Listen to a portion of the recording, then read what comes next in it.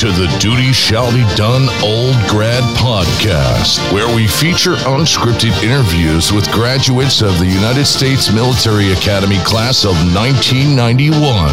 The Duty Shall Be Done Old Grad Podcast with your host, Jamie Schlecht, starts now. All right, here we are, live again, the Old Grad Podcast. And tonight our guest is Paul Smolchek. Paul, you there?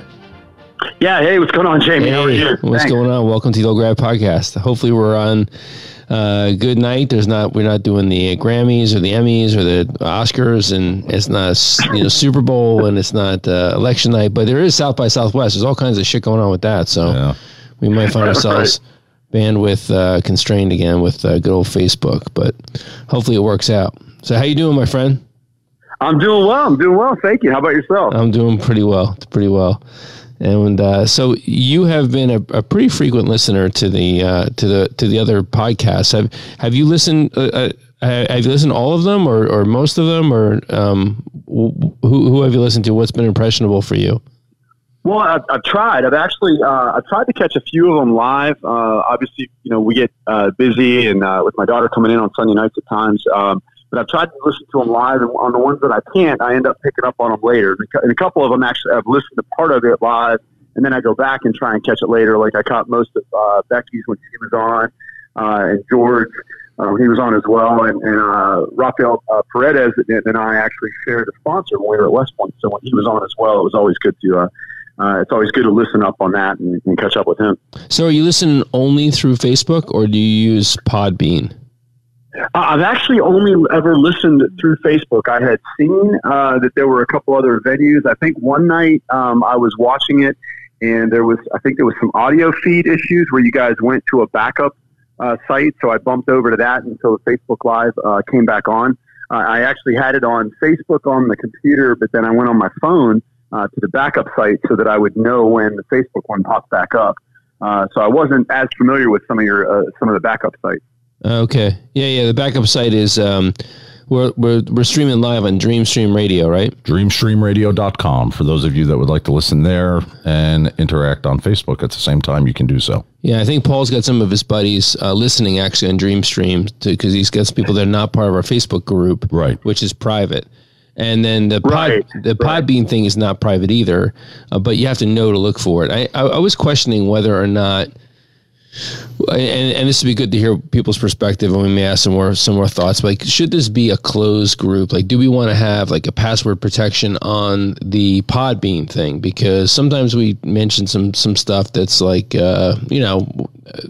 of all, I don't know who else will listen other than our classmates, but right. As I mentioned, I think there's a palpable sense of concern, especially among our classmates who are on active duty, to make sure that they're walking the straight and narrow. They can't talk about some crazy thing, or they don't want something to blow them back. Like, especially those that are working at West Point, right? Because there's cadets that are there, like, hey, wait a minute, like Colonel so and so walked 100 hours, got a drinking slug, so they have to kind of be very tempered, I guess. With what's the statute of limitations on the crazy things you did? I don't know what you guys did. Has it run out already? It's been 27 years. Yeah, it's been a long time. So, yeah. But those that are still active duty, you don't want that to reflect negatively. So, there's a question about whether we should.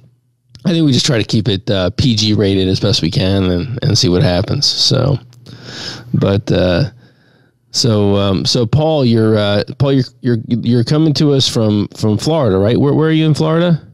Right. I'm actually West Palm Beach, Florida. I was born in Pittsburgh, but my family moved down to Florida when I was 11. So basically most of my growing up was done here. And several, roomies and friends from school and the academy had actually come down and hung out down here. We actually, a couple spring break and summer trips down to the Keys. So I grew up on the west coast of Florida in a place called Sarasota, which is just south of Tampa. Most people know where Tampa's at. And since 1997, I've actually been over on the east coast of Florida, in the West Palm Beach area, which is about 30 to 40 minutes north of Fort Lauderdale. So not everybody knows where West Palm is, but pretty much everybody knows where Fort Lauderdale's at. So you did some spring breaks down there back in the day? Oh yeah, absolutely. Yeah. several people from school and from football, and like Westy, Mark West had come down at one point. Jeff Settle, Alan Streeter, several guys from school had, come down. Grant Goldsmith had come down a few times, because most people, like I live where, and it's true in other areas too, like I live where a lot of people come down and pay to go vacation. And then if you're down here, you end up paying to go to New York for vacation or Colorado. So people who didn't know that much about Florida, it created a nice little venue for them to be able to come down. And we would run, I'm only a couple hours from the Keys, and it's always, even if you live in Florida, the Keys is a completely different area. It's like being in another state once you get down there. So yeah, I took many trips down. That's cool. Yeah, speaking of spring breaks, I was looking at a list of your company mates. Tommy Keene and I went on spring break together first year. Somehow we ended up with this really kind of like eclectic group of people. We had F1 people, I1 people, D1 people, all going to Cancun, and it was a crazy, crazy time. He's a good dude. I actually think Tom's from Florida as well. I believe, if I remember correctly, he's actually from the Tampa area. Yeah, just north of me. I think his family lived in Tampa. I believe, if I remember correctly. Last I ran into him, he was in San Francisco, but I'm not sure if he's still there or not. So, lost touch with him. Yeah. So, so tell me, so what are you doing down there? What's give me the lay of the land. You got 2 kids. You got a job. What's going on? Yeah. So obviously, trying to catch up in 27 years of stuff. Job-wise, I work as a business. I got 2 primary things that I do. Is I work as a business development director for a national materials company, and basically what I do is I work with large national companies like General Mills, Honda, and others, and where they have multiple sites across the country, and I help them buy materials better rather than fragmented spend at individual locations. I work with them basically pulling together national accounts. And that's sort of the job that pays the bills. But something I've always absolutely loved is I've always been into cars. And a buddy of mine opened up a shop, and we basically we co-own a shop up in Grand Rapids, Michigan, that does tuning and customization on exotics. He does all the work. He is the brains behind it and the mastermind. Is an absolute artist when it comes to this stuff. He's moved from a couple different shops. He used to run one down in Miami called the Toy Shop, and this was the shop that used to customize all the cars for like the Florida Marlins and Miami Dolphins. And so the shop up there in Michigan, it's more of a hobby and just a love. Basically customizes and builds cars. Like we built the car 2 years ago and took it out to Las Vegas to the SEMA show. And it was one of the presented cars inside the main building at SEMA. So that was pretty cool. And then on the personal side, I've got 2 kids. I've got a 24-year-old son that just graduated in May from the University of Florida in Gainesville with a dual engineering degree, mechanical and biomedical. It did really, really well. Yeah, he did really. I mean, 10 times smarter than I ever was. I mean, honestly, I am not afraid to admit that. He's 10 times smarter than I ever was or thought about being. He ended up graduating and getting picked up by UF to skip the master's degree program and go straight into their engineering program, or I'm sorry, their PhD engineering program for mechanical engineering with a full scholarship for tuition and fees and a research investment and stipend. As long as he studied there at UF. So he's doing well, and it's one of those ones where you kind of shake your hands and just go, "Yep, my work here is done. There's nothing more I can teach him." And then I've got a 17-year-old daughter too that's a budding artist and engineer as well, and she has desire to head back to UF and sort of follow in her big brother's footsteps and study engineering at UF as well.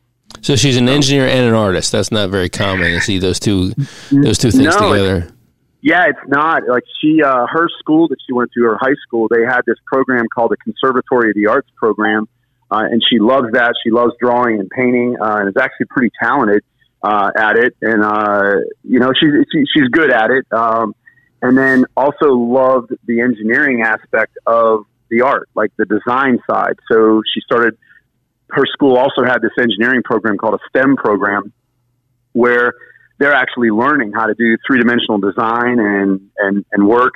And they're doing things that my son was doing in college. So she jumped into that too, and it's a 4-year program where they actually graduate and have the prerequisites to go right into an engineering program in college. So I think, and I didn't realize this until I was talking to a good friend of mine, that they actually are kind of all tied together. They refer to it as like a commercial interior design and architectural focus, where you do everything from design to drawing to engineering and then like the architectural side. So I'm hoping it plays out for her. She's a little like me, and that is way too many interests, and so I'm hoping that one of those plays out for her.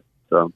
Well, we should take a second to say hello to some of our classmates that have joined us on the call here, because there's quite a few people peppering comments into the comment feed. So Monique Washington is on the call, and Vince Lindemeyer, Joe Tonona, Carrie Pearson, Brad Hamaker, Scott Clemenson, Alex Rogers, Dan Clark, Brent Crabtree, Rob Craddock, to name a few. I saw some other people coming in and out. I think maybe... what's the long paddle? We're going to talk all about the long paddle. Okay, I just saw someone asked about that. So. Yeah. We're going to talk all about the long paddle. Sounds interesting. Yeah. And Joe Tonona wants to know if your car's for sale, if the Mustang is for sale. No. And if he's listening, Joe, I've wanted one of those since I was 15 years old. It's a first generation Camaro, which was 67 to 69. And oddly enough, one of our classmates, when we were at the academy, Kevin White had one. And used to watch him work on it down at the little shop by the main Sayre gate. And so it took me until 4 years ago to get it. So I waited 20-something years before I could, find one. And oddly enough, it was a guy that I went to high school with that was selling it and threw it up on Facebook. So it worked out pretty well. And so no, I'm not quite ready to sell it yet, but thanks. I know Scott Clemenson's into all that. He said, gearhead stuff. He's into cars and stuff. So. He'd be another one that might be in the market.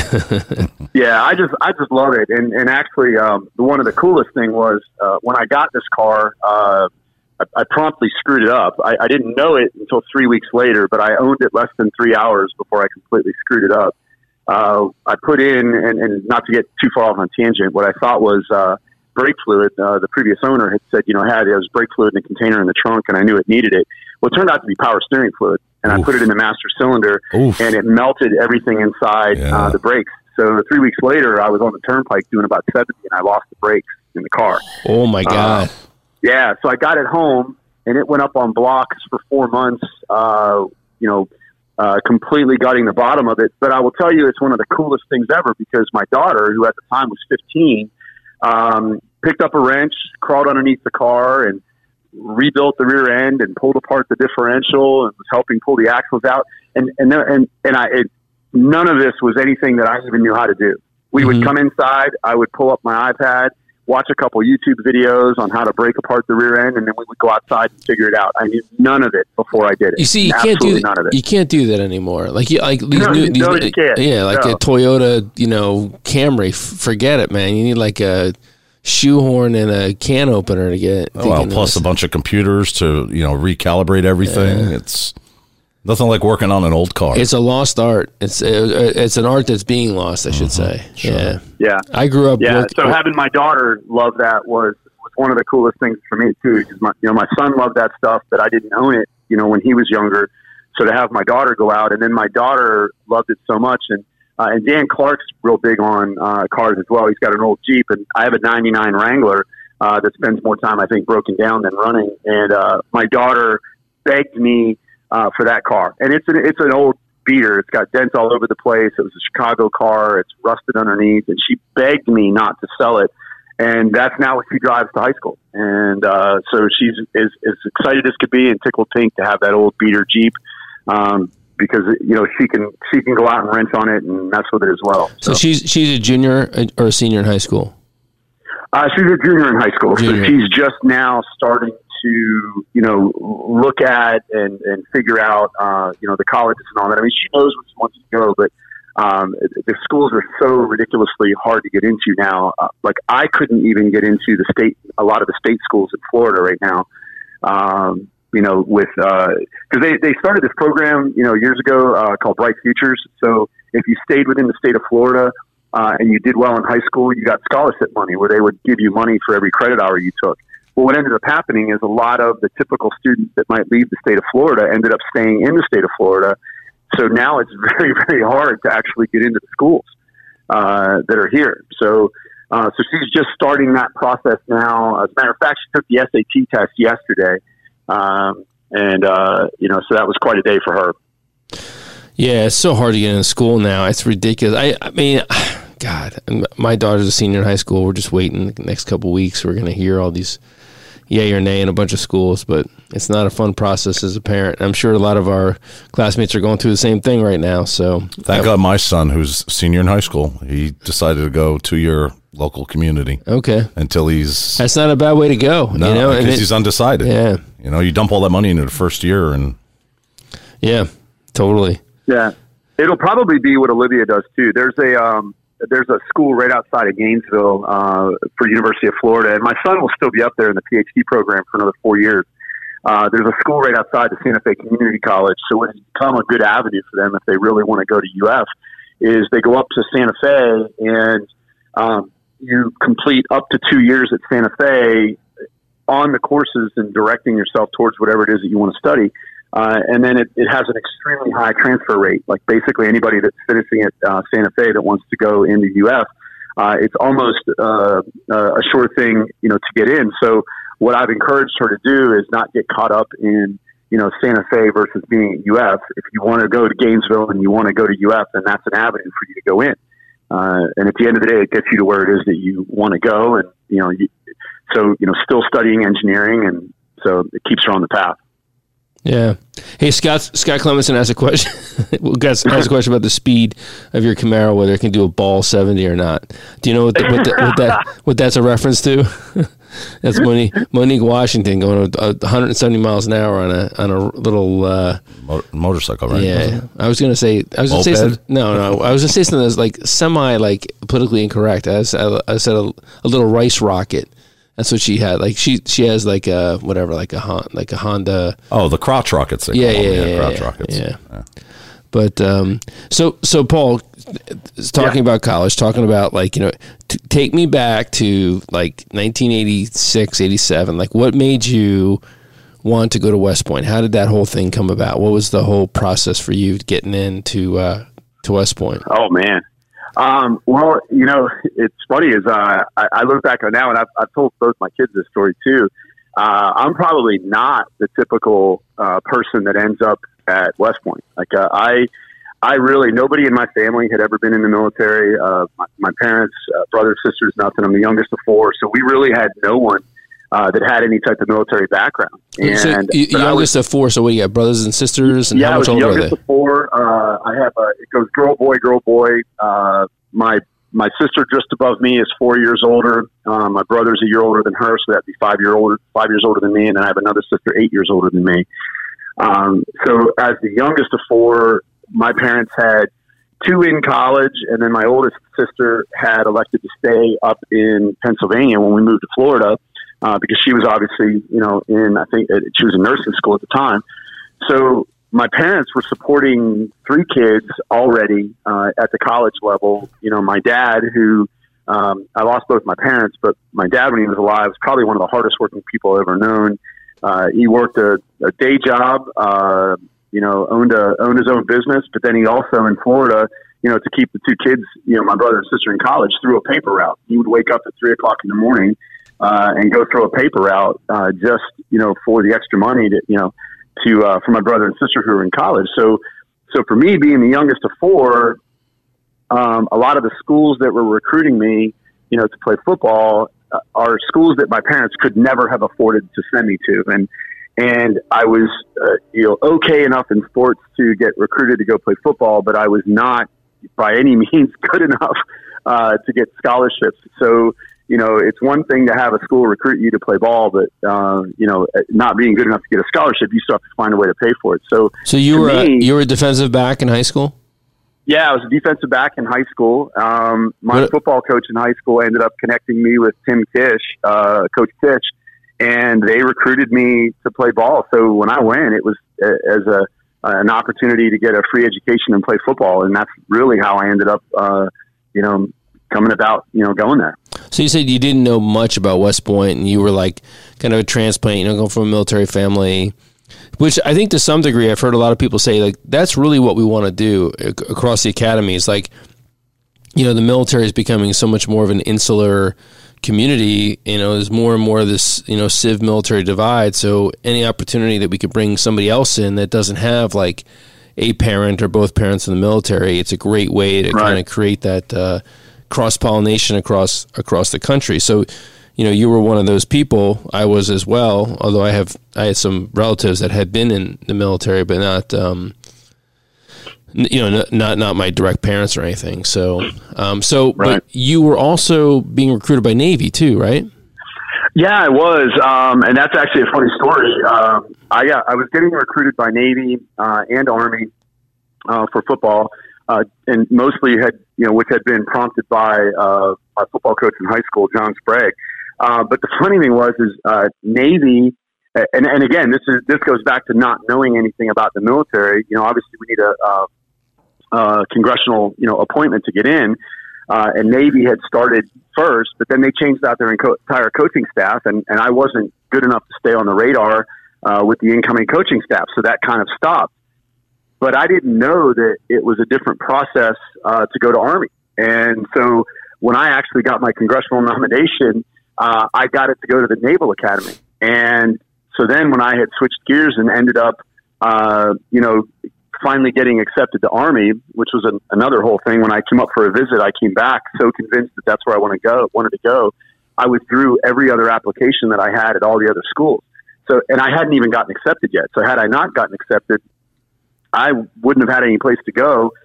And I didn't find out until it was almost too late that I didn't have a nomination to even get in. So there was this 11th hour begging my parents to skip school and drive to Fort Myers so that I could go to the congressman's office and beg them to flip my nomination over.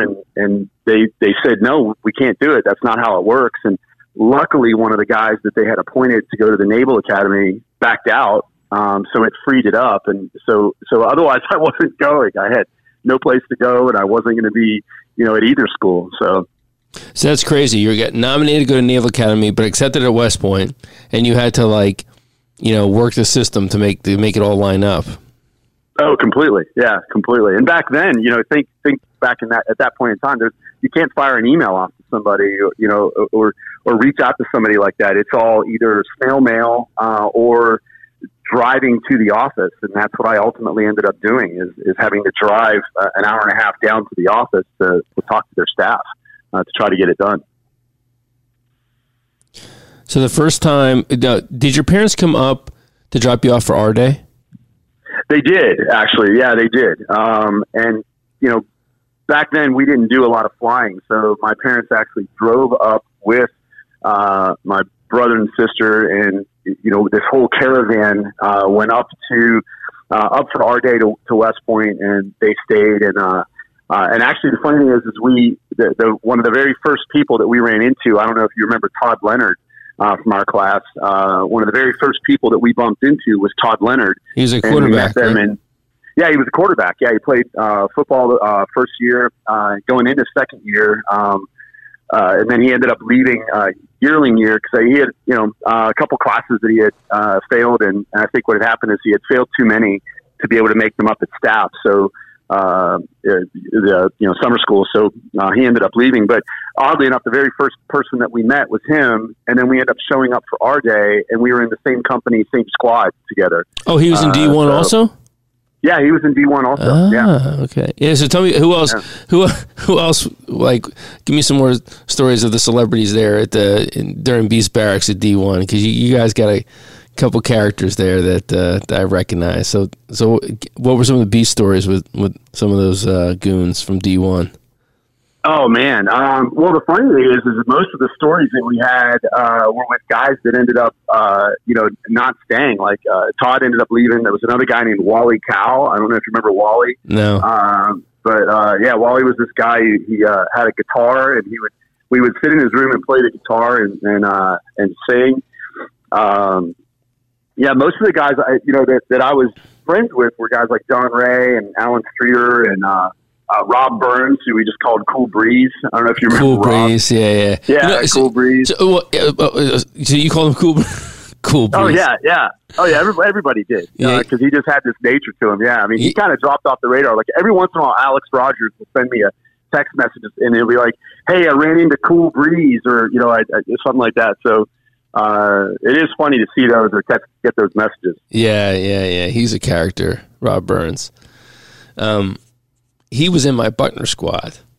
And speaking of, like it's funny, like when you go to Buckner, like Buckner is the second year, right? So I'm looking at Joe as I'm talking to him. So like when you get done with your freshman year, which is kind of a real, cauldron, trial by fire, then you end up, thinking you're an upperclassman, but you go right back into like being like the low man on the totem pole, doing advanced training your second summer. And so you're thrown back in together, but you're scrambled up with a whole bunch of new classmates. So like you don't know those people, right? So Rob Burns was in my squad. Rob Burns always pushed the limit with everybody and everything. He always pushed the limit. He's always he's making nicknames up for people, made nicknames up for our squad leader and for our platoon sergeant and for everybody else in the whole platoon. They had a nickname. So they started calling Rob Bubblehead. That was his. He wanted to be Cool Breeze. Just said, "No, we're going to call you Bubblehead." And I remember he nicknamed me Grimace.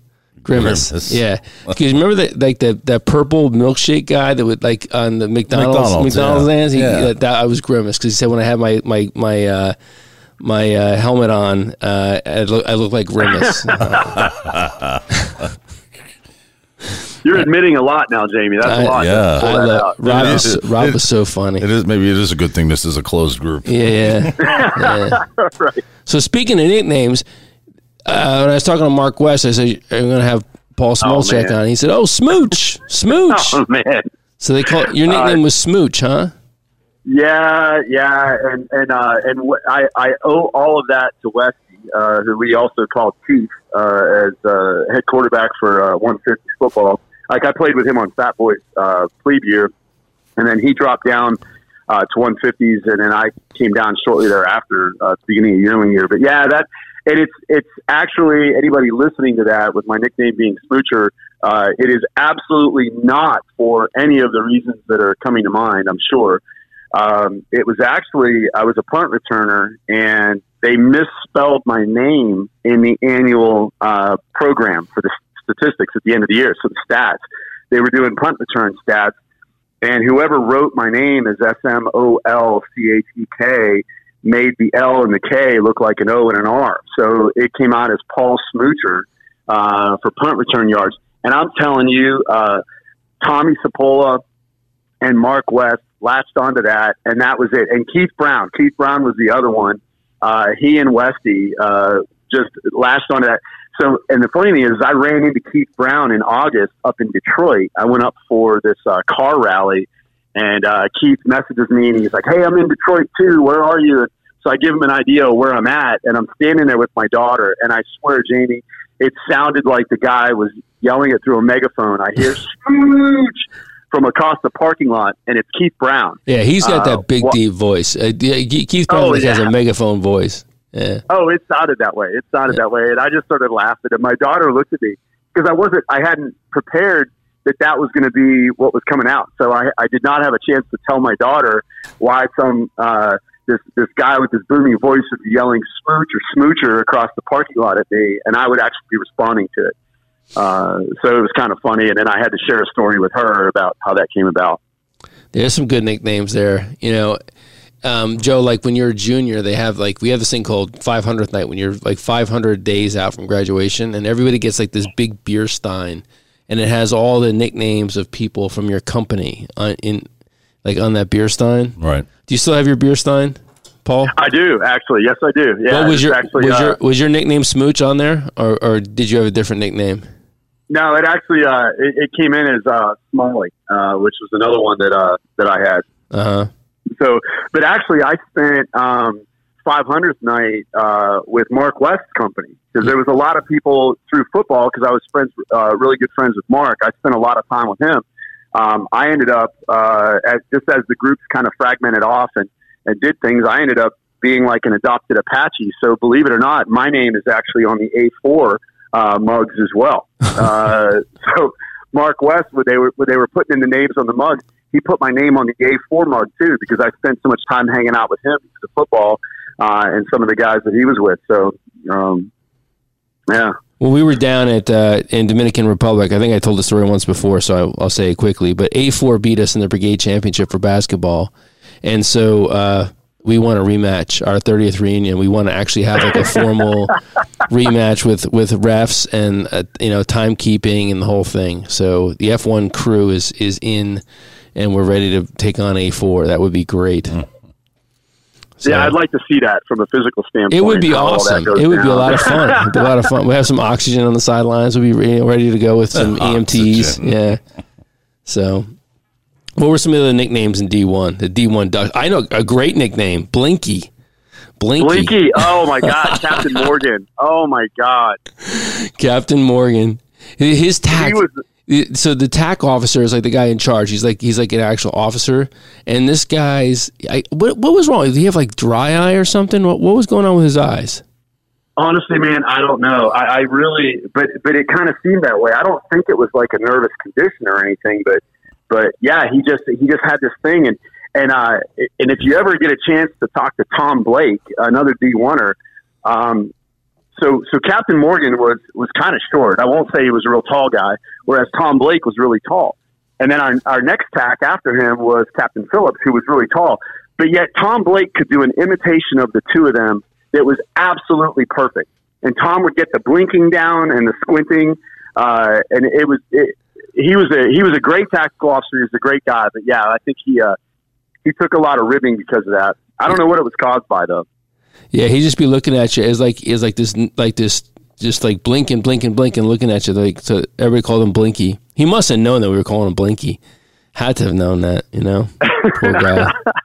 Well, I think they had to, because when you do I think it's the 100th night where you do the skits and you poke fun at the firsties. Tom Blake had done a skit about Captain Morgan in that, and it was pretty obvious what the nature of the skit was. So yeah, I would believe he probably knew. Yeah, those are good times. So who else from D1 do you stay in touch with? Who's, like you said, Al Streeter and John Ray? Yeah, there's probably you have like there's a core group of people. I mean, you're friends with everybody, but there's a core group that just somehow tends to bump back into each other. Alan Streeter and I communicate pretty frequently. But Al's one of those guys. You ever point to the people in your company that are lifers, and Al's a lifer. So he's bounced around from Korea and all over the place. He's actually over in Germany right now. But I was messaging with him, Facebook messaging him earlier, because one of our other company mates, Bob Boyle, is going to be getting married at the beginning of May down in Guatemala. So Bobby reached out to myself. John Ray is another guy that I keep in touch with. Johnny was in Hawaii for a while. Beautiful son, great looking kid. And I think they just moved up to Boston actually recently. So Jeff Settle, Alan, John Ray, and Bob Boyle are probably the ones that I communicate with the most. But yeah, so we're all trying to see and I think Bob had mentioned there's a couple other guys that he's trying to get in touch with too. We're all going to try to go down to Guatemala. You should do that. So we can go to Bob's wedding. I know. You should totally do that. That would be such an epic trip. I mean, Oh, we have to. Yeah. Yeah. Yeah. Now, was Bob the guy that was doing like tennis? Like I had like a tennis team or something kind of. Yeah. Yeah. So Bob was actually he played at Army on tennis. And then when he left, he ended up getting stationed in Germany. And as a side gig on the weekends, he would go and he would make twice what he was making in the Army, teaching like these wives and kids to play tennis at one of the local country clubs in Germany. So his side gig was better than his main gig. And so he did that, and he actually traveled all over Europe on the all Army tennis team. So did that until he got out, and he's actually up in Philadelphia now. He owns a World's Gym up there, and then I think he still does on the side. I think he still teaches tennis and runs like a little tennis academy on the side. So he's not moving down to Guatemala. He's just going down to get married and come back up here. Right. I think like her family's from there, so I think the idea is they're going to be down there. They're going to get married, and then I think the plan is she's going to be coming up to Philadelphia after. So, yeah, I don't foresee him. But Bob's family's from down there. I want to say it's El Salvador is where his family's from, like his mom, I think. So for him to go down there, it's nothing. And so I think that the plan is for them ultimately to head back up to Philadelphia. That'd be great. I got some stories from some of your company mates, like Jeff Settle. I was at Aerosol School with him, and I told this story. So I'll be quick. But he was I got an AAM for giving him a Heimlich maneuver, which is the biggest bogus AAM ever. And then Al Streeter is another one. Al and I, when we ended up crossing paths at Ranger School, and I think he recycled. You said there was a story about him recycling, right? That you knew on the pre-call. So yeah. Because actually, I was showing up. I was going in as he was recycling, so I saw him as he was getting a recycle, the recycle period. You come back, and so I saw him during the in-between stage. Like he and John Ray and some others had started before us. So when they got their break after benning stage, I'm the one that ran over and picked them up, brought them back to the house, and they scarfed down every bit of food that I had in the house. And then we ran them back. But yeah, I ran into him. You want me to tell mine first, or do you want to tell your story? Tell yours. But okay. With John Ray, he's an engineer, right? Yeah. And then he went SF later. Yeah, Nuno. His middle name's Nuno, so we all called him Nuno. John, what an amazing guy. He's very unassuming guy, but he was always the one that would run faster than you, would do more push-ups than you, do more, and he was just this unassuming guy that ended up being this total stud, Ranger School, SF, and everything else. But yeah, anyway, so Alan, when Alan ended up getting recycled through no fault of his own, this was one of the last operations that they had as they were going through, and all of a sudden, they're at a base op in the middle of the night, and he hears the Op 4 light up his platoon with a 60. And he's like, wow, okay, that's a little odd. The Op 4 usually doesn't have a 60. And so they're getting lit up with a 60, and Al's yelling stuff out and yelling commands out. So he's trying to get he was the squad. He was the platoon leader on this patrol? Yeah, he was. Okay. Well, I guess I don't remember if it was squad leader or platoon leader or whatever it was. Yeah. It's so long ago. But so he's trying to get his 60 brought up, and he's like, bring the 60 team up and all this. So he's yelling for his 60 team. So he runs over to where the 60 is supposed to be at, and they're just kind of sitting there looking at him. And what had happened is they had fallen asleep. The Op 4 snuck in and took his platoon 60, and that's what they were getting. That's what they were using to sort of light up Alan's platoon.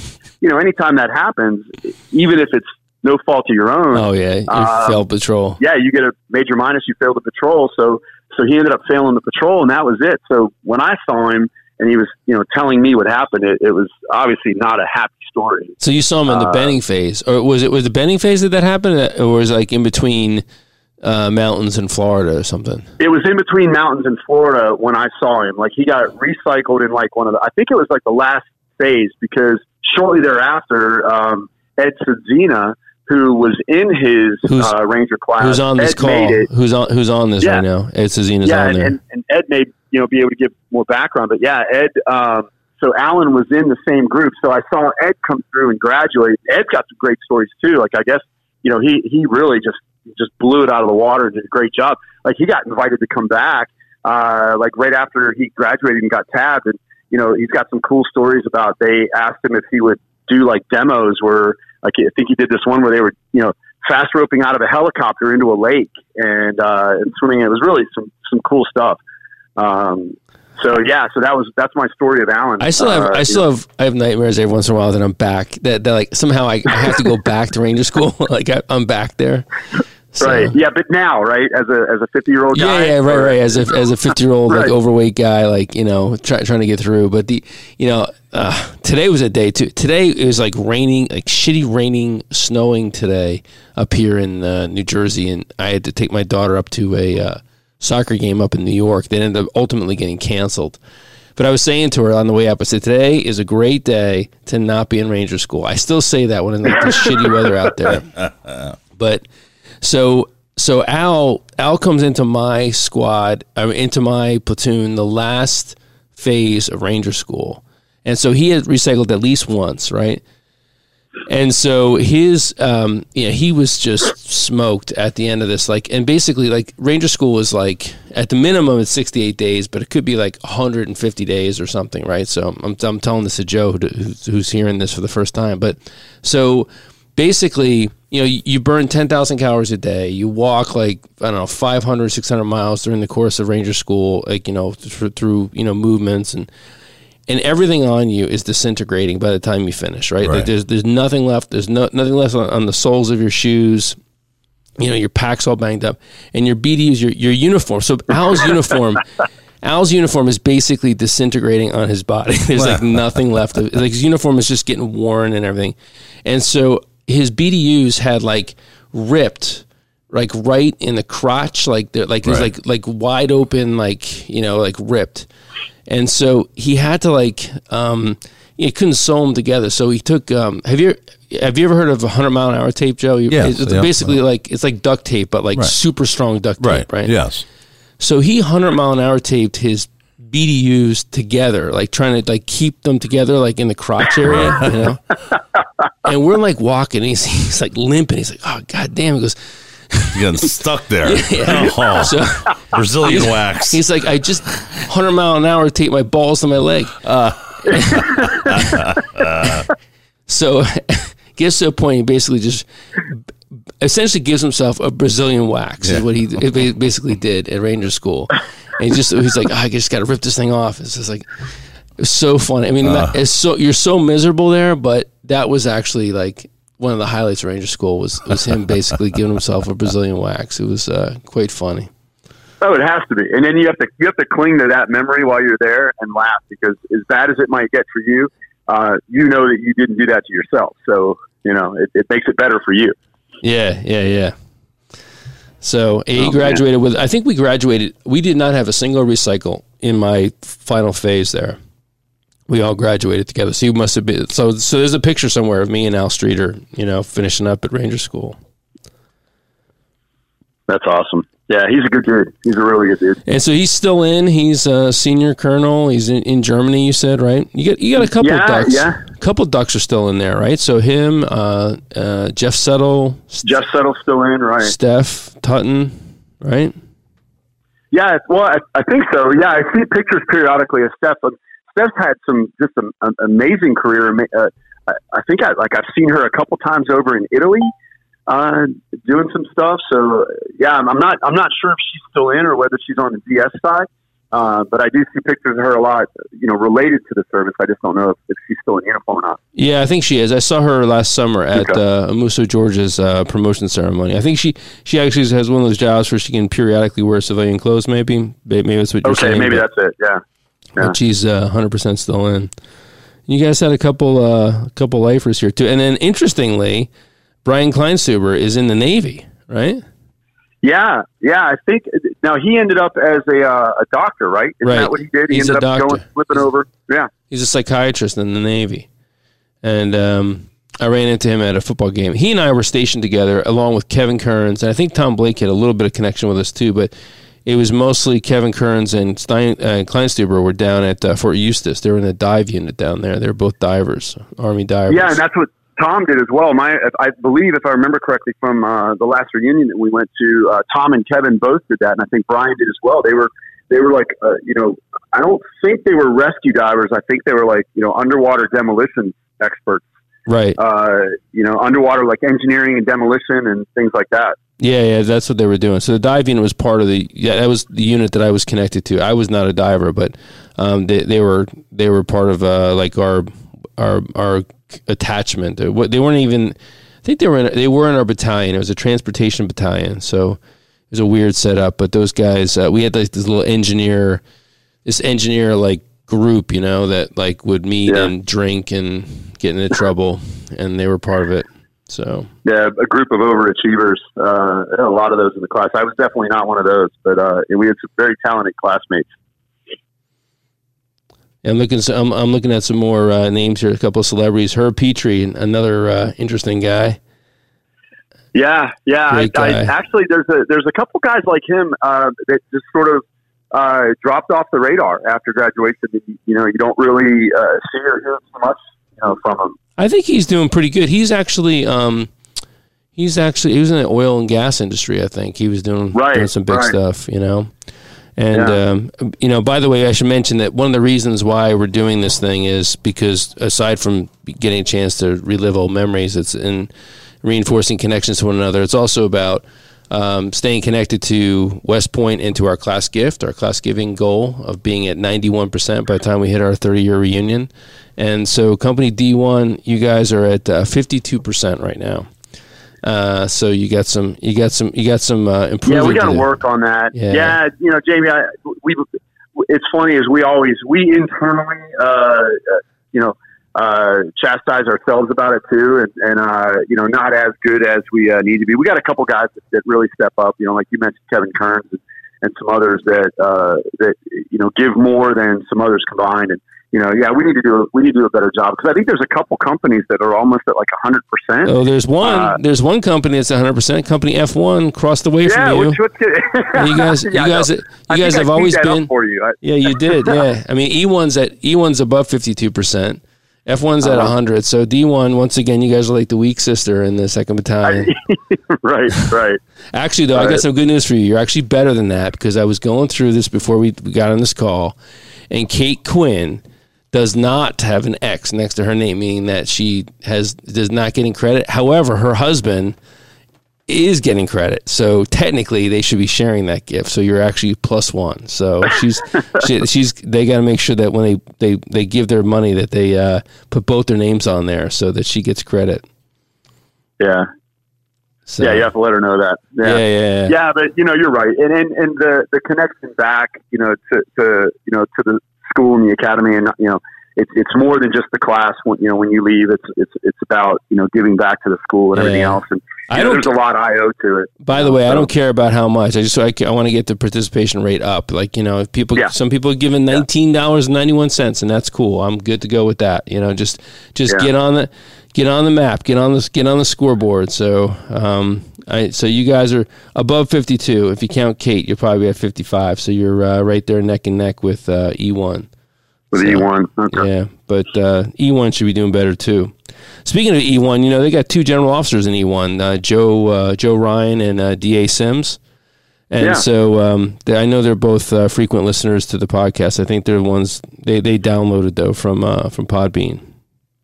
Yeah. So that's fantastic. Yeah. Hopefully they'll be hearing about this. So you've played all 4 years at West Point on the sprint football team. I mean, your first year you played Fat Boys, you said, right? Then you transitioned second year. Right. Yeah, I played Fat Boys plebe year, and then through the spring, I ended up in an odd change of events. And it ultimately ended up, what ended up ending me playing for Fat Boys. Spring year, plebe spring football. Sorry, I got tongue-tied. Plebe spring football, you go down and you do spring training and the practices and everything else. And part of it is, running the 40-yard dash. And I ended up running a pretty quick 40 time. And the coaches sort of looked around and said, okay, wait, that guy needs to go over and run scout team running back. Because like I said, I wasn't especially good. I wasn't very big. I played football. I played Fat Boys football at 165 pounds. So I got moved in spring football and went into year football playing tailback, with Mike Mayweather and Calvin Cass and these guys. So I was relegated to scout team back, and I'm running scout team back against Greg Gatson, Schretzman, Svoboda, John Robb, Anthony Noto. And I just got demolished. So I ended up dislocating my shoulder so bad playing Fat Boys that I almost lost the ability to get commissioned. I went in and I still remember the surgeon having the conversation with me saying, look, you screw your shoulder up again, you're done. We can't commission you because we can't repair it anymore. But they let me bump down and play, sprint football with the idea being that, everybody's capped out at a certain weight limit and you won't take as much punishment. And it ended up being one of the coolest and funnest things ever because, again, I wasn't really big enough to play at that level. But playing sprint football, amazing friendships, great group of guys. Bob Thompson was, amazing coach to play for, and really loved it. So I ended up finishing out the last 3 years, year in, year through, playing 150s, sprint football. Have you ever gone back to play that the alumni game? Oh man, no, I went back years ago. I think it was like the 10th year, actually it was one of the first years that they had done it. And Westy writes me every single year, and I tell him early in the year, I'm like, yep, I'm definitely in, I'm going to come back. My playing days, I won't even do it just for the sake of putting the uniform on. My lower back is held together with rods and screws, because of injuries going all the way back to Ranger School, what ended up, bumping me out of Ranger School, and others. And I can't risk it. And that's ultimately how I ended up getting involved in the paddleboarding thing. Cause the other things that I was doing, like the Tough Mudder event, which, benefits wounded warriors, or used to anyways, my body just couldn't take it anymore. So every time Westy asks me, he's like, just come back and put the uniform on, just stand on the sideline. I was like, no, cause that won't be what happens. I'll end up going, just let me go out for a few plays. And then next thing you know, I'll be getting, carted off the field, barely able to walk. So I've gone back to one of them, just not to play though. I didn't play in it. I played last year. I mean, not that I was not on the team, but Mark was like, "Doesn't matter. You just go out there and play." So I went out there and played, and I managed to not get hurt too bad. So, but it was fun. I do not think I'll be doing it again, but I will. It was great to do it once. It was a great experience. So yeah, I see the pictures and it looks amazing, and it's mostly about the friendships and the camaraderie totally. And the opportunity to get back, and it's an excuse to go back, and that's really at the end of the day what it's supposed to be about. Finding ways to stay in touch, and connect again. So we got a few other people that just joined. Tim Thatcher just joined, and I think I mentioned Joe Tonona was on. Bob Minner is on. Alex Porcelli's on. Deb Larney is on. Ed Cezina mentioned is on. In addition to the other people that I mentioned before. So good to have you guys here listening in, just peppering questions into the comment feed, and I'll react to them and talk to Paul about the questions. Yes, Tim Thatcher. Brent Crabtree said, Tim Thatcher? Yes, the Tim Thatcher. Thatch was awesome. Do you know Thatch? Do you know him? Private service guy? And by name, yeah, but he just made OBC fun. I mean, OBC sucked, by the way, because Fort Leonard Wood sucked. But he's just such a good guy. He's just so funny. Like quiet, but has like this really I think dry sense of humor. He was great to have. So that's good to have you on here. It's been a long time. I haven't seen him for years and years and years. So. So Paul, we got to get to present day because we're coming up on like 1 hour into this podcast, and it's amazing how fast that goes by. It does go by super fast. I told you about that. So you have done some amazing things with this nonprofit, and this big event you've got coming up. So tell me about the run up to that. You said you're doing some Tough Mudders, you're doing some things that were sort of challenge you physically, but then what happened that you decided to do this crazy thing, this paddleboard thing? Yeah, absolutely. So I had gotten started a few years back. A really close friend of mine that unfortunately passed away from cancer at 47 had gotten me involved in the Tough Mudder events. And if you've never done one, it's like a 10 to 12 mile obstacle race. And it played to actually what I loved most when I was at the academy. I don't share this very often, and I certainly don't tell my kids, but the only A that I ever got when I was at West Point was plebe gymnastics. And I'm one of the few people that actually loved the indoor obstacle course too. By the way, plebe gymnastics. That I mentioned about that nightmares at Ranger School. The other nightmare I have is about plebe gymnastics. So I actually loved it. I loved it, and so I do not have any desire to go out and run 8, 10, 12 miles. But if you throw in 20 obstacles, some mud, climb over some stuff, I'm in it. I'm all about it. So I started doing those, and as I started hitting late 40s, I started thinking, wow, I want to do something significant before I turn 50 to give back. I feel like my life's incredibly blessed. Relatively healthy, other than body breaking down from being old. 2 great kids that I'm very, very thankful for it. So I wanted to kind of give something back. the Tough Mudder race was an easy way to do that because it was related to the, Wounded Warriors. Well, then they sold it for one, so I kind of backed away from that. But then also my body, I just really couldn't do it because what I was planning on doing was they call it the world's toughest mudder. So a Tough Mudder is like a 12-mile obstacle course with like 20 obstacles. The world's toughest mudder is a 5-mile loop with about 20 obstacles, but you run it for 24 hours. And it's an endurance thing to do as many as you can possibly do. And what got me thinking about it is Army sends a team out there every year. So if you look, Naval Academy and West Point both have teams that enter it.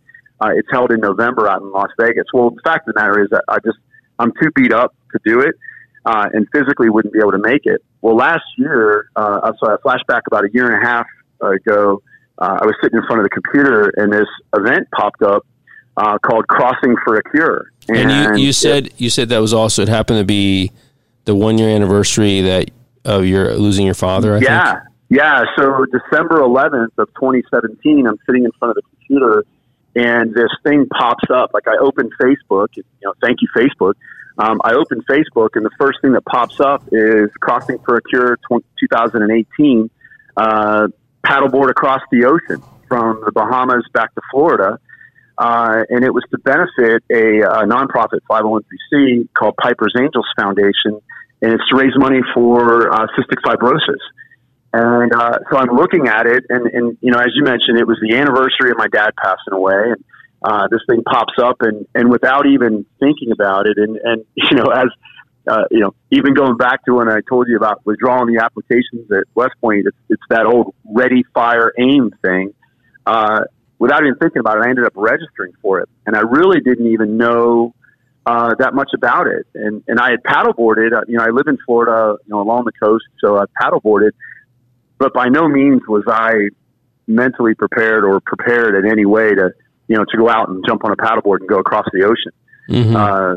So that was how it started. And right then when I signed up for it just kind of seemed like the right direction to be, pointing. And then I got to know the people that are in the group. Travis Suit, who started the foundation and actually is the first guy to have ever done it back in 2013.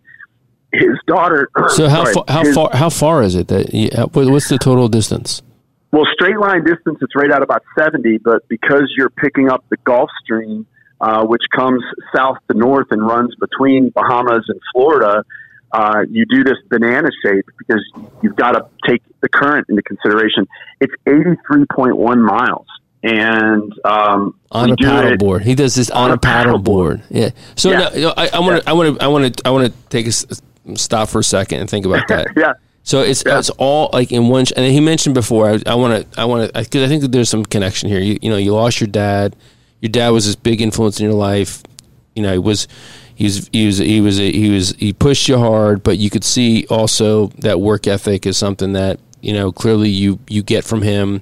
You mentioned about how growing up, this guy's like paper route to basically, make ends meet. He'll do anything he can. Right. So here, you are, 1-year anniversary of losing him. Here is like, a physical trial of, what you could do to do something for somebody else. Right. And so you see this and you're like, shit, I'm going to do that. And, you sign up for it, right? Basically, that's how it went down. Yeah, pretty much. And then you're like, well, now I got to actually do it. Now I have to actually go do it. Yeah. So it's 83 miles on a paddleboard. Nonstop, right? Nonstop. So you start in the Bahamas? Where do you actually start? Yeah, so what we did is we boated over on Thursday, and this was the third year that it took place. The first was in 2013. Piper's father, Travis, was named after his daughter. It was he and 3 guys. And then the second year he took a couple years off. And then in 2017, they said, hey, we really think this could be a good thing. They came back and did it. There were 32 people that did it in 2017. And then last year we had 100 people that did it. We boated over to the Bahamas on that Thursday, took a day Friday to kind of reflect, and we refer to it as just kind of centering on your intentions, like what is it that you're doing, and remembering the why of why you're doing it. And believe it or not, the craziest part, and I don't think I'd mentioned this to you, is we leave the beach in the Bahamas at midnight. Mm-hmm. So you leave at 12 o'clock in the pitch darkness on a 14-foot paddleboard to paddle out into the Gulf Stream and across the ocean. And you paddle for the first 6 hours in the dark. And the only light is, my boat, I donated my boat to it and then also paddled, in the event as well. Because obviously, you have 100 people going over there. There is boat support. So each, small group of 4 to 5 paddlers has a support boat that carries nutrition and food and, medical stuff in case something's necessary. So what about going to the bathroom? I was just going to say that question you ask an astronaut. How do you go to the bathroom? And, what do you do? Do you jump onto the boat, like to use the head? And then you don't. You jump in the water. You obviously there's 2 different types. They have.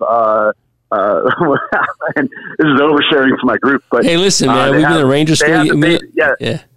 They have the Baby Ruth Award, which is they do. And it's, obviously. Oh my God! If you have to pee, you just jump in the water and you go, and that's easy. I mean, you've done that all our lives. But the other one, though, man, if you gotta go, you gotta go. And there's not a lot you can do. So you get in the water and you kind of float. And they call it the Baby Ruth Award. And they would announce it over the radio. They would call in a boat. Like they'd say, hey, this is Team such and such, Baby Ruth Award. And the first person, we actually had this little short paddle.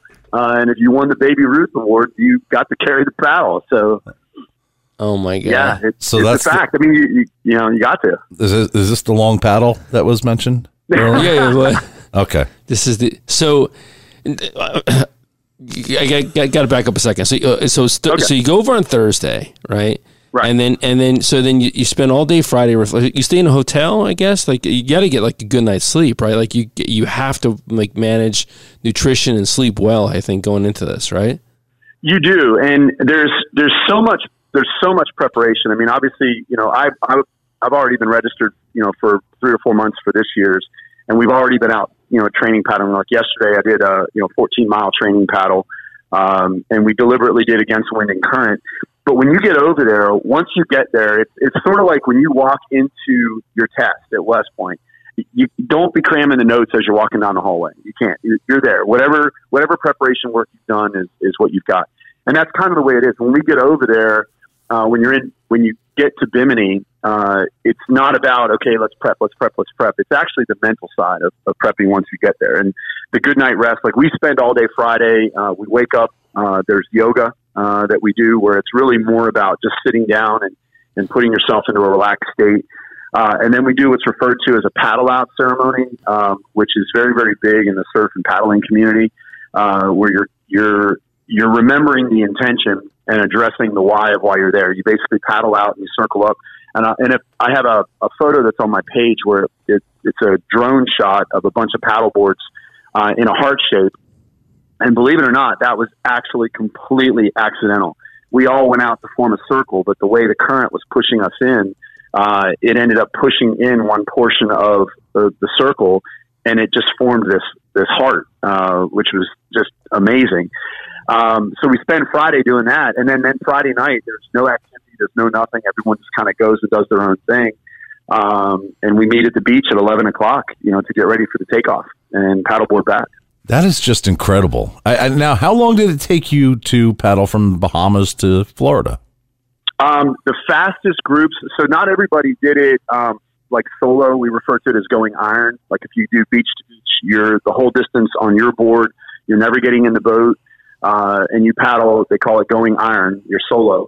And then there's also like relay teams. You could have a 2, 3, or 4 person relay where, Jamie paddles for an hour, Joe, you paddle for an hour, I paddle for an hour, and you just keep rotating off. Right. So there's relay teams that do that. So the fastest teams, relay teams, did it in just over 12 hours to 13 hours.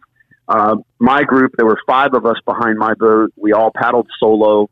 And it took us right at about 16 hours. Wow. And there's resting that you do as well. I mean, like you paddle, ideally you paddle for 90 minutes to 2 hours. You stop for 5 to 7 minutes to rehydrate, and food, because you're burning 6,000 to 8,000 calories or more, during this paddle. So you've got to, replenish. Yeah, at least. And that would be a low amount.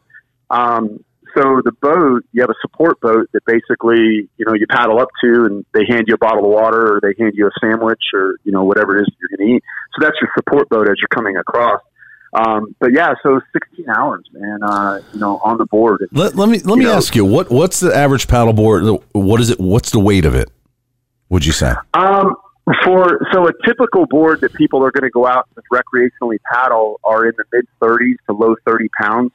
The ocean going boards, I was on a board by a company called Flying Fish Paddle Sports, who he designed the board specifically around ocean racing and ocean crossing. So the board that I have is called a Free Glide Crossing board. It's a 14-foot long board. It's a little narrower. It's only 23 pounds. So it's not as heavy of a board. But one of the guys in our group paddled a board that was 42 pounds. And it's made by a company called Boat, BOTE. Now the trade-off is it's incredibly stable. Like it's like sitting on a concrete pad while you're out there. It's a very stable board, but the trade-off is that you're pushing a heavy board through the water. So you've got to do that for 80 something miles. It wears you down. So you have to physically prepare for that part. I'm just trying to put it in the frame of mind of the weight of the board. Right. Your body mass, your weight of your body. Yeah. And how much, inertia is required and energy is required. This is like a marathon. I mean, it's more than an Ironman competition. Yeah, it's the equivalent of like a triathlon. When you have a tri bike versus if you went out and tried to do a triathlon or an Ironman with a mountain bike that weighs 35 pounds. So that comes into play. And the biggest part of it, the board's important, but the paddle actually becomes the part that is extremely important, because a little bit heavier or too big of a blade, and you're trying to pull it through the water too much, or it starts to cavitate as you're pulling it back, and it just blows your shoulders out. Remember when I told you I signed up for this and it was ready, fire, aim. I knew none of these when I started. Absolutely none of it. I had an 11.6 Riviera recreational paddleboard that I started training on. So all of a sudden I'm, going back to my West Point days of researching and overthinking it 1,000 times. What board do I need to get? What paddle do I need to have? And in the midst of all of that, on the paddling side, it's remembering what it's for, like remembering what you're doing it for. So, I ended up getting very involved with the paddle as I was learning about it, but ultimately, getting on I ended up joining the committee for the crossing itself, and then ultimately ended up joining the board of directors for, the actual foundation itself, Piper's Angels Foundation. And, so there's just so much that was wrapped up in it. And it just became a very encompassing part of my life, which is exactly what I think I needed at that point in time. Real quickly, were there any, did anybody suffer from any major injuries during that event? No, and you know what? I am going to be superstitious and knock on wood on that one. No, that in the 3 years that it's taken place, like I said, four people the first time, 32 the second, 100 people last year. We actually, right now, our goal for this year is 200 people, and I believe we have committed paddlers, meaning like, let's say there's a team of 4 and only one person is registered yet, but there's 3 other people that are going to be registering. We have 170 people. And knock on wood, we've had no major injuries. I mean, nothing. And it's not even like no major injuries. We really haven't had anything of any significance at all. Nobody's, hit a boat or injured themselves, other than maybe like an injured knee or a shoulder from, overwork, but no, nothing. And I did see somebody ask, Jeff Simpson asked about sharks. Yeah. It's Florida, and you're in 3,000 feet of water in the Gulf Stream, which is the prime feeding area. Like if you track, there's a couple of great whites that are off. Yeah, great whites. They migrate to Montauk Point. Yeah. Yeah, absolutely. And I think a couple years ago, I think in 2017 they did, like there was an 11-foot tiger shark that was hanging out around one of the boats, kind of meandering in and out. And then they leave. Like it's almost more of like a curiosity aspect of, who are you guys and why are there so many of you in the water? Somebody's dropping a baby Ruth. Yeah. We want more. Yeah. A quick aside on that. Travis sued the guy that runs the foundation. Travis will tell you a story like in 2017 when they all went over to Bimini. They were sitting there and everybody's, and they're in the bar and they just had food and they're getting, this is before the paddle. And they had this guy that was with them, and I don't remember all the details, so I'll butcher a little bit of the story. One of the guys that Travis had taken over there was a guy that studied sharks, and it's what he did. And they documented him, they filmed him, and everything else. So Travis thought, well, this would be great to bring him along, and as an expert. And they're all sitting there, and everybody's just laughing, and they're having a great time in this bar. And Travis looks over at the guy, and he's just sitting there, very serious, like completely serious. So Travis walks over, and he's like, "Hey, man, what's going on?" And he said the guy just looked at him, and there was a couple seconds staring, and he goes, "I just really, I have some concerns about this." And Travis was like, "Why? What's up?" And the guy looked at him, and he said, "Have you ever seen how fast a mako shark goes when it's attacking something? They will hit 50 to 60 miles an hour." And he goes, my fear is one of your guys in the middle of the night falling off a board and some, and the next thing you know, he comes up on his paddleboard and he's missing a leg." And Travis said that he looked at him and he said, "Whatever you do not tell anyone what you just told me." Because it's not about trying to keep it from them. You're there, but you just don't want it in your head. And, it's a fact of life. There are sharks in the ocean, and you're paddleboarding across the ocean. I give you credit, man. I give you credit. If I did it, I'd last all of 10 minutes, I think. I don't think I would be able to. Well, there's an old adage, like if we're running through the woods and a bear's chasing us, how fast do I have to go to get away from the bear? And it's just a little bit faster than you. Yeah. So the idea on the paddleboard is, I guess, kind of the same thing. But, in all honesty, it becomes something that people think about immediately as the biggest concern, and it's really not. It really is not a concern. There's such a curiosity that those animals have when you're in the water. But, without incident, they've been around, and, you just really don't see anything like that, happening. And real quick. Did you track your weight loss, your starting weight and your finishing weight? No, I didn't. That's interesting. I never thought to do that, but honestly, I think one of the guys did. No, one of the guys did, and he said he actually gained 1.5 pounds. Well, muscle mass. Because not even that, but because it's such a short duration, you're drinking and drinking and drinking constantly and eating, that he actually said that by the time he finished, he had drank so much which is good, because there's stories of people getting very lightheaded on the board, and because they weren't drinking enough. And actually, one of the paddlers that was in our group, her nutrition plan about 40 miles into the paddle broke down, and she fully acknowledges. She's like, I wasn't eating enough of the right type of calories, for your body to, move on and stay with it. So, she actually, she had to get into the boat, and because she was getting so dizzy that she couldn't paddle anymore. So it takes you about 16 hours, or at least based upon last year. Right. So you start at midnight, and you're going until 4 p.m. the next day, basically. Correct. That's 16 hours. Yeah.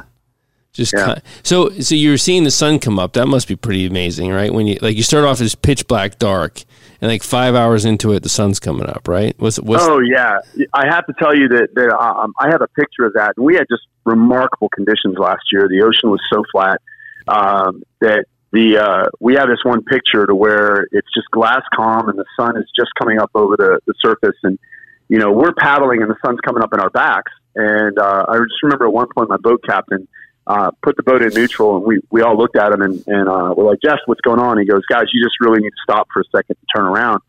And we did, and it was just, I can't even begin to tell you the emotional side of that. When you're in the middle of the ocean, it's 3,000 feet of water. There's not another thing that you can see, and you just watch the sunset, and it's so quiet, or sunrise come up, and it's so quiet, and it was amazing. And so then you get back up and you start paddling, and the crazy part was an hour after the sun came up, once the sun breaks the horizon, you start seeing the skyscrapers in Miami and Fort Lauderdale. And we started getting really excited, and we're yelling and we're hooping and hollering. And our same boat captain, Jeff, kind of turned around and goes, "Guys, I don't want to take away your excitement, but you're still 45 miles away." Mm-hmm. Yeah, you're like 8 hours. You see the shoreline from so far out, and you got excited, but you're not even halfway.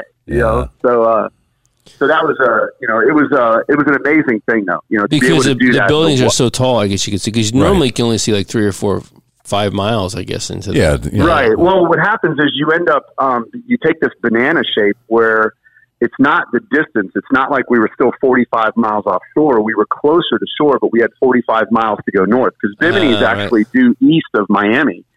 So we actually had to paddle towards Miami, and then the Gulf Stream pushes you further north. Mm-hmm. So you end up in West Palm Beach area. So you did it last year for the first time. The water was glass calm, but have they had good weather every year, or is there a time when it's not good weather? Because I think that would really make a difference.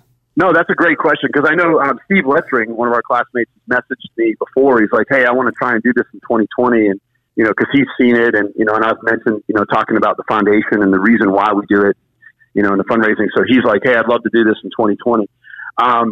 In the first year that they did it, they actually did it in August. So this was just Travis going, "Hey, I want to raise awareness," because it was his daughter. He's like, "I want to raise funds and money," and he got this idea and called his parents and said, "Hey, I'm going to paddle back for Bimini." And I'm sure the response from his dad was a string of expletives together that said, "You're going to do what?" So they went in August, which, if you know anything about Florida, is in the middle of hurricane season. That one did not go very well. And then in 2017, they left the beach and they were battling 3 to 4 foot seas in the Gulf Stream, and then 6 to 8 foot seas at times. That would suck. 8 foot seas, forget. Oh my God. Oh, it was nuts. There were people on their knees on their boards getting sick. Yeah. They would paddle for a little bit on their boards on their knees, and then stand up and paddle a little bit. Everybody on the boats was getting sick. That sucks on a boat. Yeah, forget about paddleboard. It sucks on a boat. Oh yeah.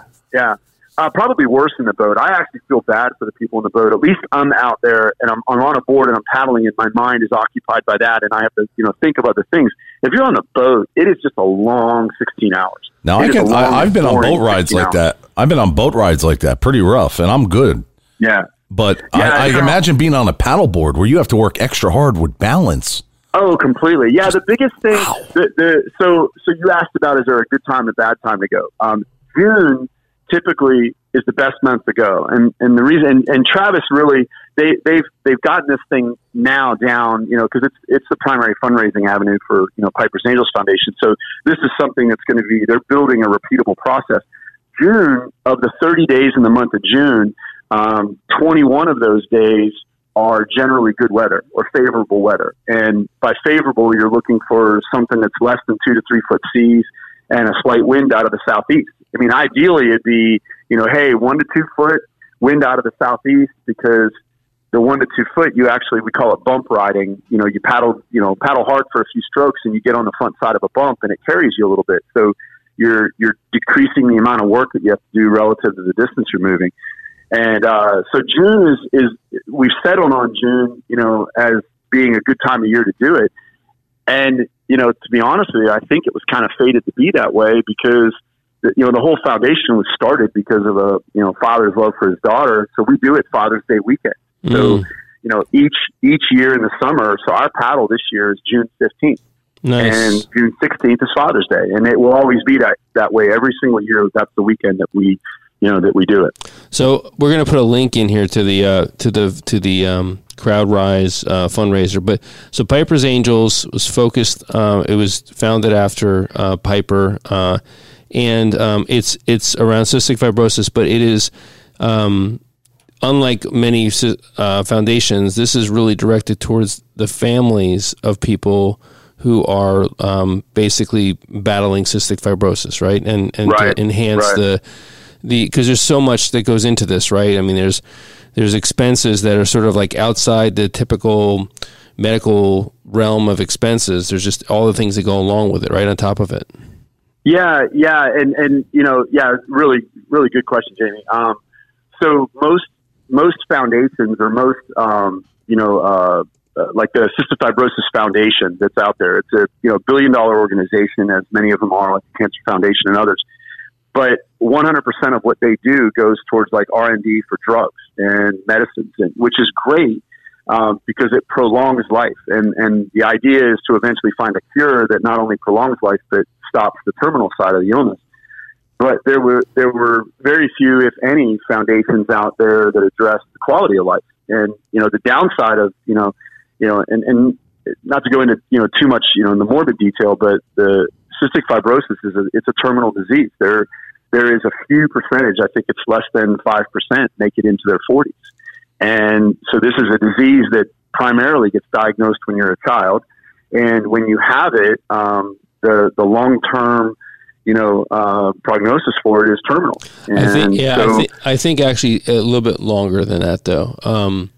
I think that the median age is in the 40s as somebody lives. If I'm not mistaken, I'm pretty sure that it's one of those, it's like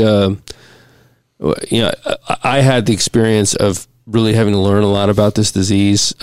Fortunately, not because there was a risk that we had that one of my children had it, but it turns out that they didn't.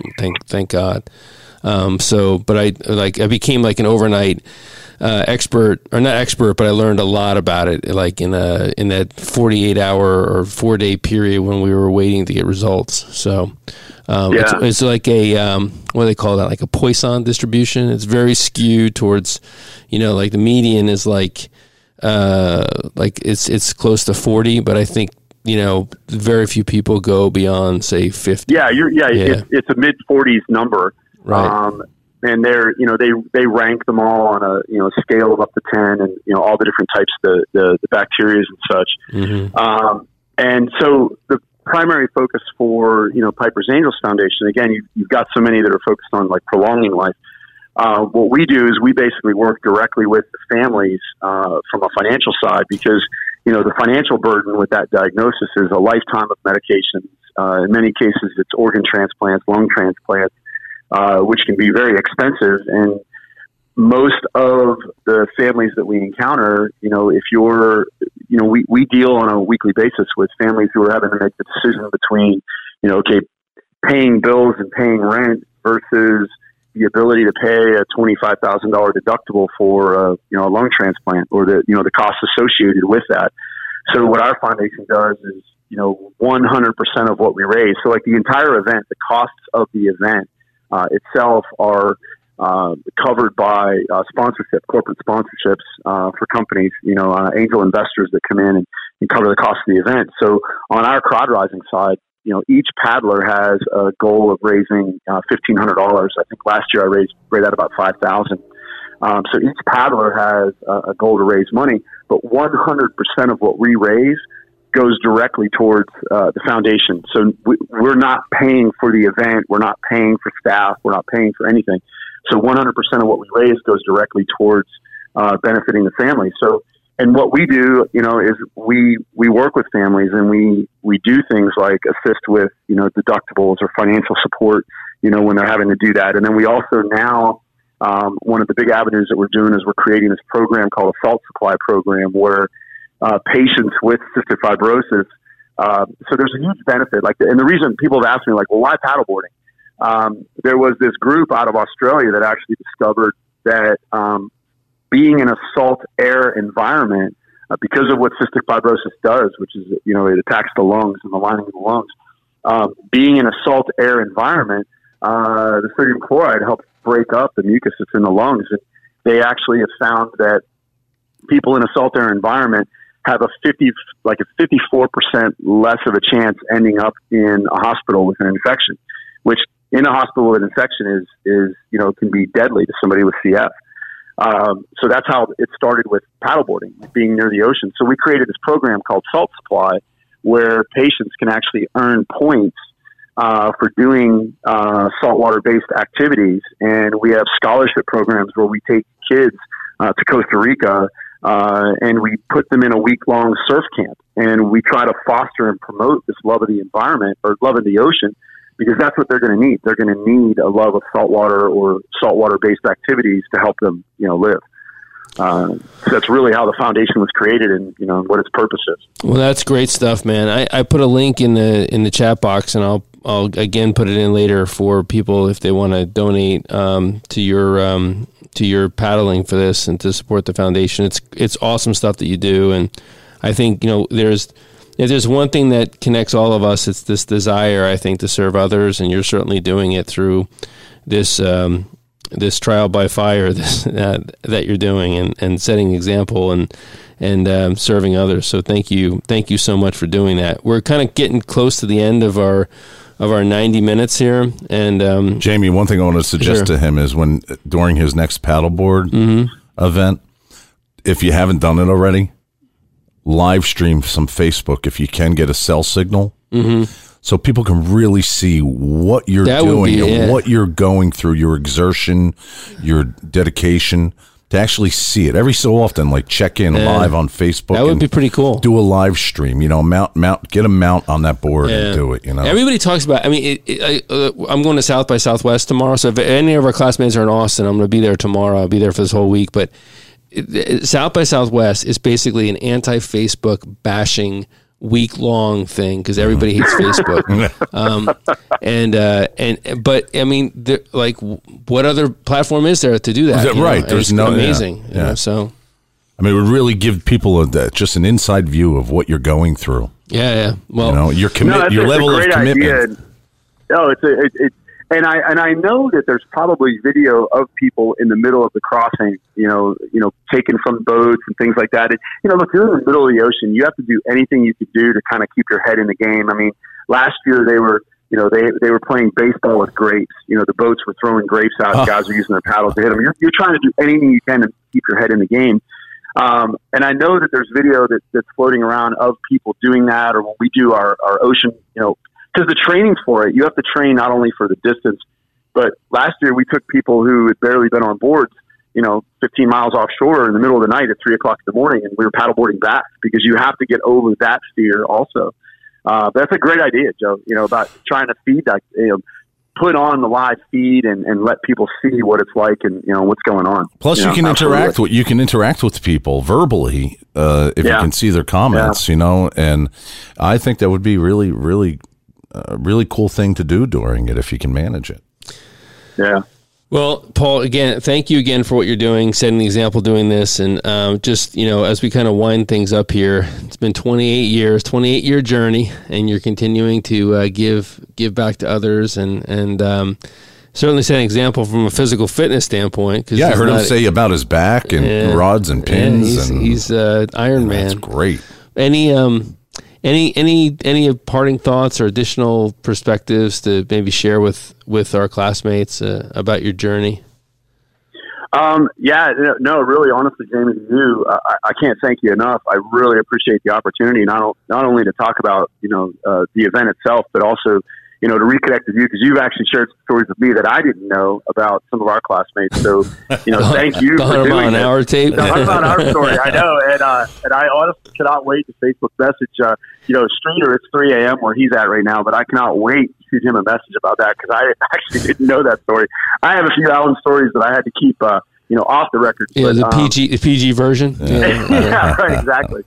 But honestly, Jamie, what I want to say is just thank you for doing this, because to be able to have our class have an avenue and venue to check in periodically and listen to what others are doing and keep in touch. Even I'm seeing the messages pop up on the thread, and I very much appreciate it. We'll respond back to some of the questions on there. But thank you for putting the time into doing this, because it's such a valuable asset to our class and classmates for you to do that. And I'm honored and very much appreciate the opportunity to have done it.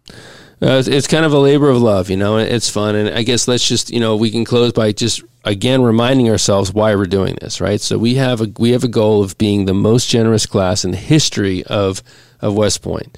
And that would be to hit 91% giving rate. We are currently at right above 60%. D1, you're at 52. So you got some ground to cover. Yeah, you're going to get there though. You're going to get there. I know you are. And but we're also coming up on the All Academy Challenge, which is June 1st, and so that's going to be the time where we really kind of push to get more involvement. We came in 5th place of all the West Point classes last year.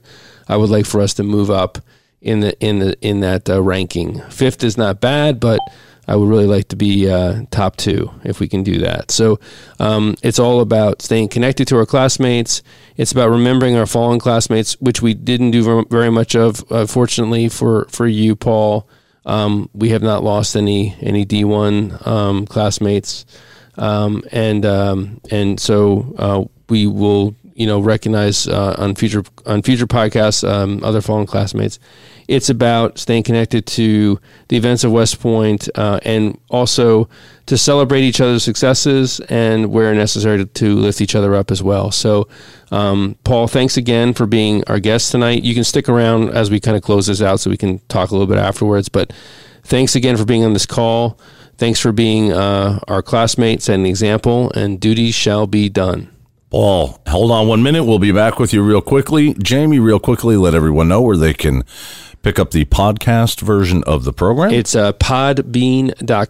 You do a search for Old Grad Podcast. And you can also listen to the replay shortly after this broadcast has concluded on Facebook. Once again, thank you, everybody, for joining us. Jamie, any idea when we're going to be back on live? Probably in 2 more weeks. Okay. To be determined. Okay.